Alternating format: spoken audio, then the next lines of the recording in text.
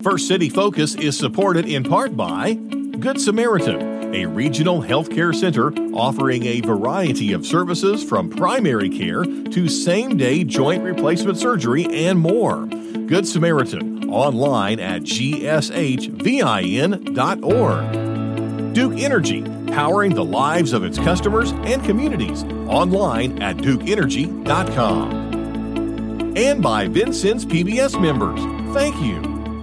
Thanks for tuning in to First City Focus. I'm your host, Nicole Carey. On this episode, an organization has opened up a Vincennes Center to help those diagnosed with autism. We'll find out what resources are available. Disc golf is growing in popularity, and the effort to create a space to play the sport in Knox County is taking off. We'll show you where. And the Purdue Extension Office in Knox County is continuing its mission to provide educational resources in a number of areas. We'll tell you what's coming up over the next few months. We have these stories and more right now on First City Focus.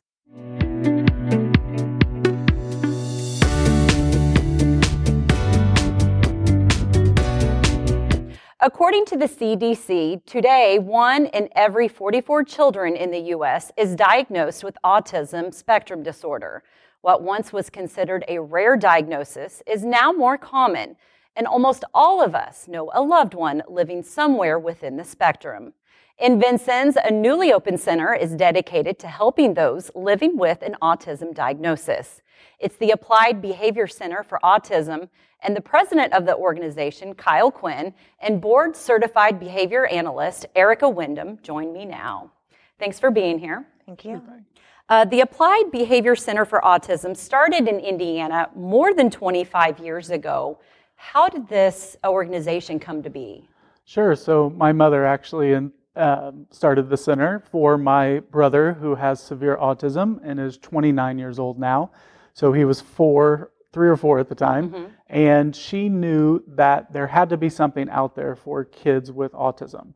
As you mentioned, it was much less common back then. Mm-hmm. So my mother began swim lessons in the backyard of her house, utilizing the science of applied behavior analysis that we still use today in order to teach kids how to follow directions, increase their language, increase their social skills, and even reduce some problematic behavior that they exhibit. Okay. And how many centers do you have now across the state? Sure. We have 12 centers here in Indiana, including in Terre Haute and now open in Vincennes. And that's what my next question. What made you want to come here to Vincennes? Absolutely. We saw a big need in the community where people were having to go to either Terre Haute or Evansville to get services, and we knew there wasn't another provider within an hour of here. I say you opened at the beginning of January. Mm-hmm. How has response been, Erica? The response has been absolutely amazing. We've had several families come in to inquire services. We've actually already started 2 patients, and we are just so excited. I've had educators inquire, fellow collaborators such as nurse practitioners and other providers in this community. Okay.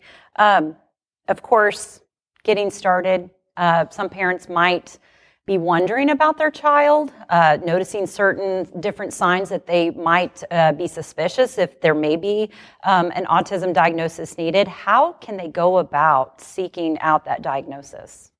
Well, we always recommend that they talk to their family, medical practitioner first, and we do diagnostic testing as well. You can always go onto our website or give us a call, and we'd be happy to walk you through that process. And it's a very easy process as far as getting started. It's right there on our webpage. Okay. Now, as you mentioned, Eric, the center is based on applied behavior analysis therapy. Can either of you explain the basis of this therapy and how it's utilized? Sure. So applied behavior analysis is a type of behavioral psychology created by B.F. Skinner in the 1930s originally. Mm-hmm. It's evolved a lot over the decades into the science that it is today. And applied behavior analysis is essentially great teaching and therapy for kids that uses things like prompting and reinforcement in order to teach them and improve skills in language, social skills, daily living skills, and then reducing problematic behavior as well. Okay. Someone who is looking into the center when they come in for the first time, what are they going to see? They're going to see very colorful rooms, a lot of play items. They're going to see that we are set up to serve classroom needs. We have individual therapy rooms. We have a large inside gym, a large outside playground that's getting ready to be put in. And that's really the beauty of ABA, is that we can really do things in a bunch of different settings to address whatever that individual needs.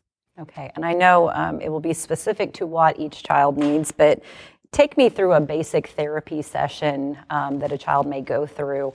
How does it unfold, and do the parents, caregivers get to observe?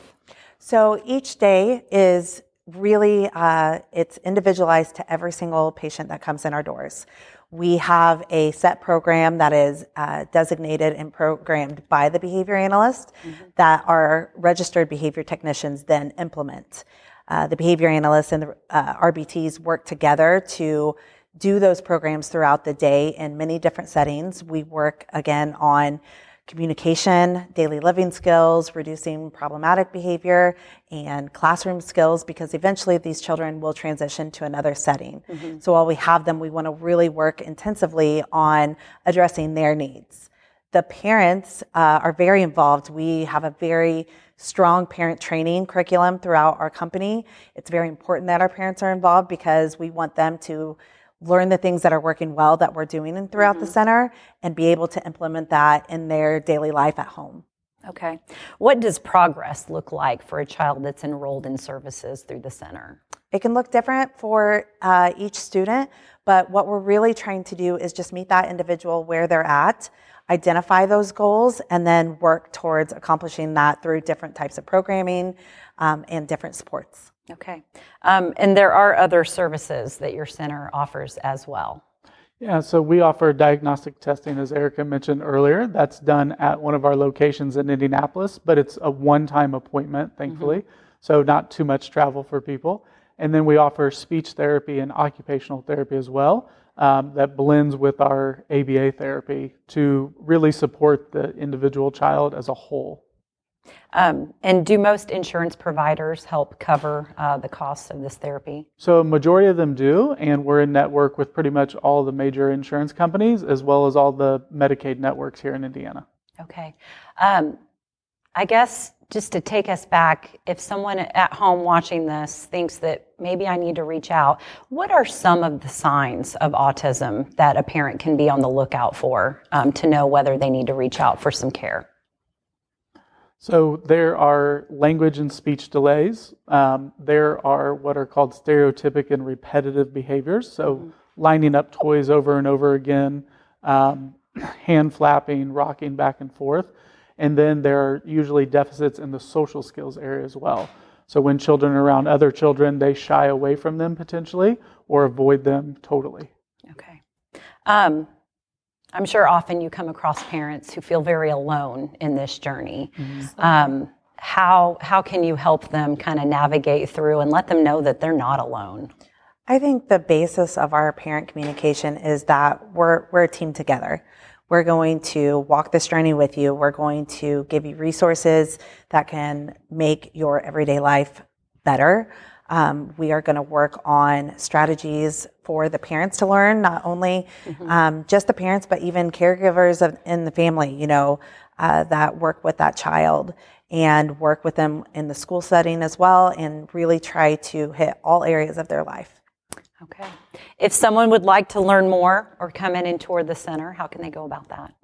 Sure. So you can visit our website at appliedbehaviorcenter.org and schedule a tour with our enrollment staff. You're welcome to call us as well, and we're happy to answer any questions that you might have about our services. Okay. All right. Well, thank you so much for being here today. Thank you very Thank you. much. To learn more about the Vincennes Applied Behavior Center for Autism, you can head on over to our website, vincennes.pbs.org. Some might think the sport of disc golf as relatively new. However, reports of the game date back as far as 1926. As its popularity seems to be growing today, so does the effort in Knox County to create a space to enjoy the sport. As Hunter Van Houten explains, disc golf enthusiasts will soon have a new 18-hole course to enjoy. There's a common phrase in Knox County, there's nothing to do. Well, 2 local residents are looking to change that. Meet Austin Severs and Tyler Sanders. They're the 2 course designers spearheading the new disc golf course in the area. Both Sanders and Severs have been playing the game for several years now. Severs first got into the game when he was a student at St. Mary of the Woods College. I got into disc golf about 5 years ago now. I was a student at St. Mary of the Woods College in Terre Haute, and we lived about a mile away from Deming Park, which is the course I got started in. Had a couple buddies that told me they were going to go play disc golf one day and had no idea what it was. Thought, might as well give it a shot, and fell in love with it right then and there. And disc golf is played like traditional golf, but with disc golf discs instead of balls and clubs. 1 throw is counted each time the disc is thrown and when a penalty is incurred. The goal is to play each hole in the fewest strokes possible. The player with the lowest total strokes for the entire course wins. A form of disc golf was first played in Bladeworth, Saskatchewan in 1926, according to Ontario Disc Sports. A group of school-age kids played a game with tin lids, which they dubbed Tin Lid Golf. Fast forward to the 1970s in Rochester, New York, where the first American Flying Disc Open took place. The event was a hit and caught the attention of Wham-O executive Ed Hambrick, who soon left the company to start the Disc Golf Association Company in 1976. Sanders enjoys the competition disc golf brings while still being a laid-back game. The new 18-hole course will be located at Camp Arthur in Bruceville. Severs says they chose the location because the landscape could fit a tournament-level course. so we know we wanted to bring a full 18-hole course to Knox County, and I've known about Camp Arthur ever since I was a little kid. I've been coming here and fishing my whole life and knew that it had the landscape to fit a tournament level course. So we reached out to the board of directors back in May, I think, and just kind of brought up the idea to them as an additional income stream. And they said, why don't you go ahead and design a temporary course, run a couple events, get some feedback, and we'll go from there. The course features a mixture of holes with open fields, water hazards, and some in the woods. Sanders thinks it's a good mix that allows beginners and pros to enjoy the course. So Camp Arthur presents a very unique opportunity. It has a little bit of everything.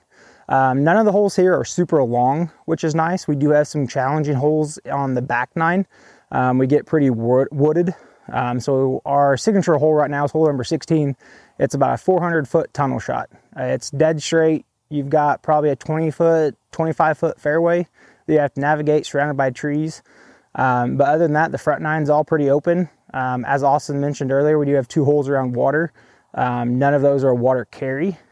So you can play super conservative and stay away from the water. Or if you're a more advanced player, you can bring the water into play a little bit and be more aggressive. Right now, every hole will be a par 3, but Sanders says further down the road, after people have played the course, they may extend a few holes into par 4s. The course will have concrete tee pads, new disc golf baskets, a map of the course, and sponsors at each hole. President of the board at Camp Arthur, Robin Overby, says he's surprised how big a community disc golfers have. He says he hopes this will bring people back to Camp Arthur. Come back, welcome back. This was a mainstay in the community for years, and it kind of fell to the wayside and people had forgotten about it. And now we're bringing this back up to where it's a good benefit to the county and to the communities. To make this project a reality, Sanders says they are offering sponsorships for each hole and accepting donations towards their goal. Right now, they have 5 hole sponsors currently, but aim to have 18 to totally fund the course. The total cost of the project comes out to just over $10,000. Sanders is thankful for the donations they have already received from the community and can't wait until the course opens in the beginning of spring. We are very thankful for all the feedback we've got about the course. We've had several people within the community reach out to us about donations. We greatly appreciate that. And this isn't just a project for this community. We have some people from the Evansville area who have been down to play the course multiple times since the tournament that we had. So this is a statewide project. It's going to bring a lot of people from out of state in and all over the place. And we look very forward to bringing the first 18-hole course to Knox County. For those saying there's nothing to do in Knox County, try your hand at disc golf this spring. For First City Focus, I'm Hunter Van Houten. To find out how you can get involved with the local disc golf effort or to make a donation, just go to our website, vincennspbs.org. Each year, the Knox County Purdue Extension works hard to educate the community on a variety of topics, and this year is not any different. Here to update us on the latest education offerings is Senior Extension Educator Tanya Short. Thanks for being here. You're welcome. Thank you. First off, just in case there's anyone out there who might not be aware of what the Purdue Extension Agency offers, what is its mission to our community? Our mission is to provide a link between our land-grant institution, which is Purdue University in the state of Indiana, and our local communities. And so we have an office in every county in the state of Indiana, and we provide, most folks are most associate the Extension Office with 4-H and youth development. Mm-hmm. That is one arm out of 4. So we also have agriculture and natural resources, community development, as well as health and human sciences, which is where my program area falls. That's right. And you are a busy lady. Oh, my goodness. There's always something being offered to help educate the community on a variety of topics. And thanks to technology, between webinars and in person, there are plenty of offerings you're planning over the next few months. Absolutely. And so during the pandemic, we really did a lot of virtual programming, and it was so well received. I still have folks reach out to me and say, are you going to do more of those? So I sent out a survey. I said, what do you want to hear about? And we've got a few scheduled. Yeah. So starting off, grant writing. There are many folks in this community, small businesses, different organizations who may not feel confident in the ability to seek out grants. And you guys are there to help kind of lead them down the path. So I want to back up and say one of the great things about Extension is that when it's not necessarily something that I would call myself an expert in, I can bring in the experts. And so this is one of those cases. And so, yes, grant writing is really intimidating, and I think unnecessarily so. And so we want to provide some tools to folks so they can feel more confident in approaching those grants. And we're going to do, like you said, first, a webinar to give folks just a little bit of a taste, and then later on, we're going to have a more in-depth 2-day workshop where they can actually develop a proposal and have it reviewed. And that first webinar is happening on January 31st. Yes. And folks need to sign up ahead of time? Well, they simply need to register so they get the link to connect. There is no fee, so you just need the Zoom link. That's right. Yeah. And so then that's the first step. And then you have the 2-day workshop. What are they going to learn? Right. So the first day, and these are 2 full days, the first day we're going to learn the ins and outs of a basic grant proposal. What are the pieces? What are the pieces that need to go into that? What kind of information do you need to have ready? What are common mistakes that folks made? And then you're going to walk away with some homework, okay? Identify a grant that you've been dreaming of writing. Yeah. Maybe you already have something in mind. Maybe it's a dream that you haven't yet pursued yet. And spend the next 4 to 5 weeks putting that together, bringing back a finished product to actually be reviewed by your peers and by professional grant writers. Okay. So plenty of offerings there for professionals who might be seeking out grants. Another important one, I really do feel it's a great offering. February 2nd, Helping Youth Build a Path to Resilience. It's being offered as a webinar. What a great subject for parents and caregivers. Yes, and this is something I hear about so much. And so Mitch Wagner in my office, who is the 4-H and youth development educator, is actually going to be the presenter for that one. And he and I both hear so frequently, we need to feel a little support. Parents just want a little support. Maybe they're doing the best they can, but they just need like that little, you've got this. And so we want to give folks some tools so they can either feel affirmed that, yes, I've got this, or maybe here's a new tip that I can try at home. Yeah. And coming up in March, I was also very intrigued by this one because I feel like it's a lost art. Canning. Pressure canning. Yes.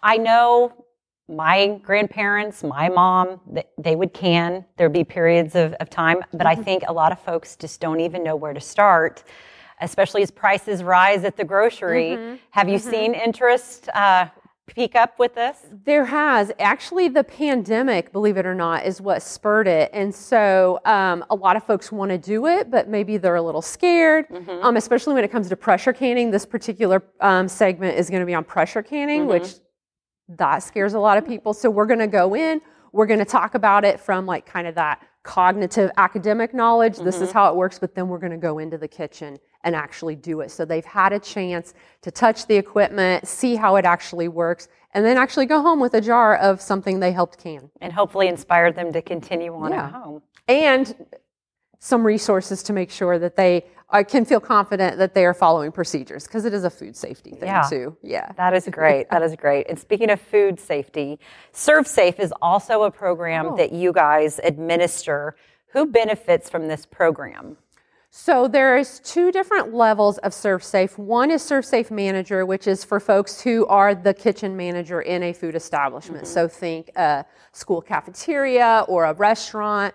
And that is, I'm going to call a more intense level of certification. And then there's food handler, and that's for home-based vendors who just sell like at a farmer's market. They have, they're not using any like, they're not selling what would be called potentially hazardous food. So there's like no eggs, milk, dairy, that kind of thing.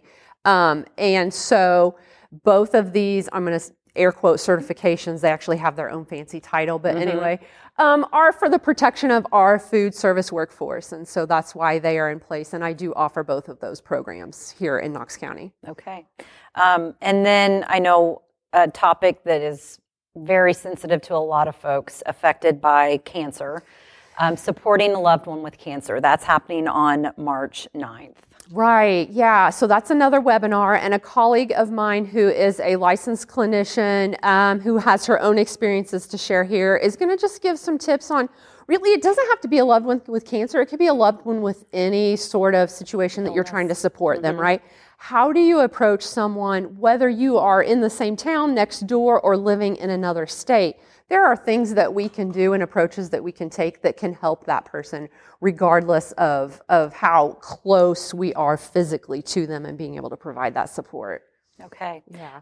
Like we said, you're very busy, and there will be more throughout the year. Yes. Anyone interested, then go online and see your offerings? Absolutely. So there's two places online they can look. One is our website, which is extension.purdue.edu/Knox, or just ask the internet for Purdue Extension Knox County. That's easier.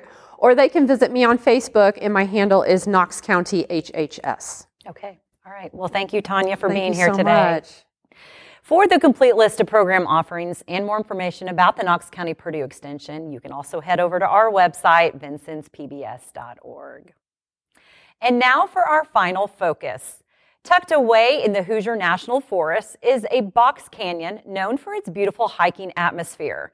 Hemlock Cliffs is a cool climate sandstone rock formation with seasonal waterfalls and unique trees and plants. Archaeological excavations have shown that Native Americans inhabited the area as early as 10,000 years ago, as the head of the canyon undoubtedly provided shelter in this area.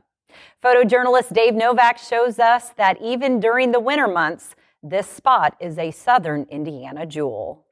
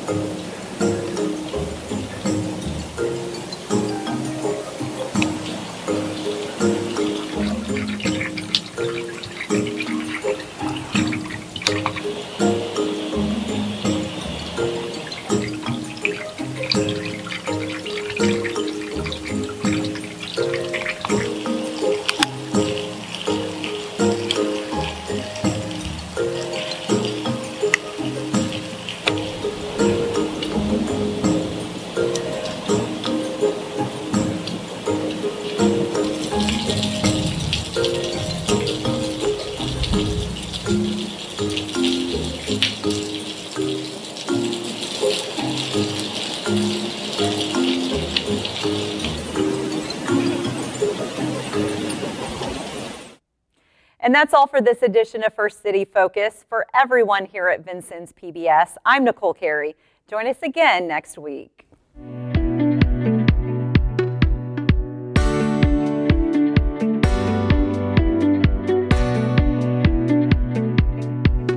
First City Focus is supported in part by Good Samaritan, a regional healthcare center offering a variety of services from primary care to same-day joint replacement surgery and more. Good Samaritan, online at gshvin.org. Duke Energy, powering the lives of its customers and communities, online at dukeenergy.com. And by Vincennes PBS members, thank you.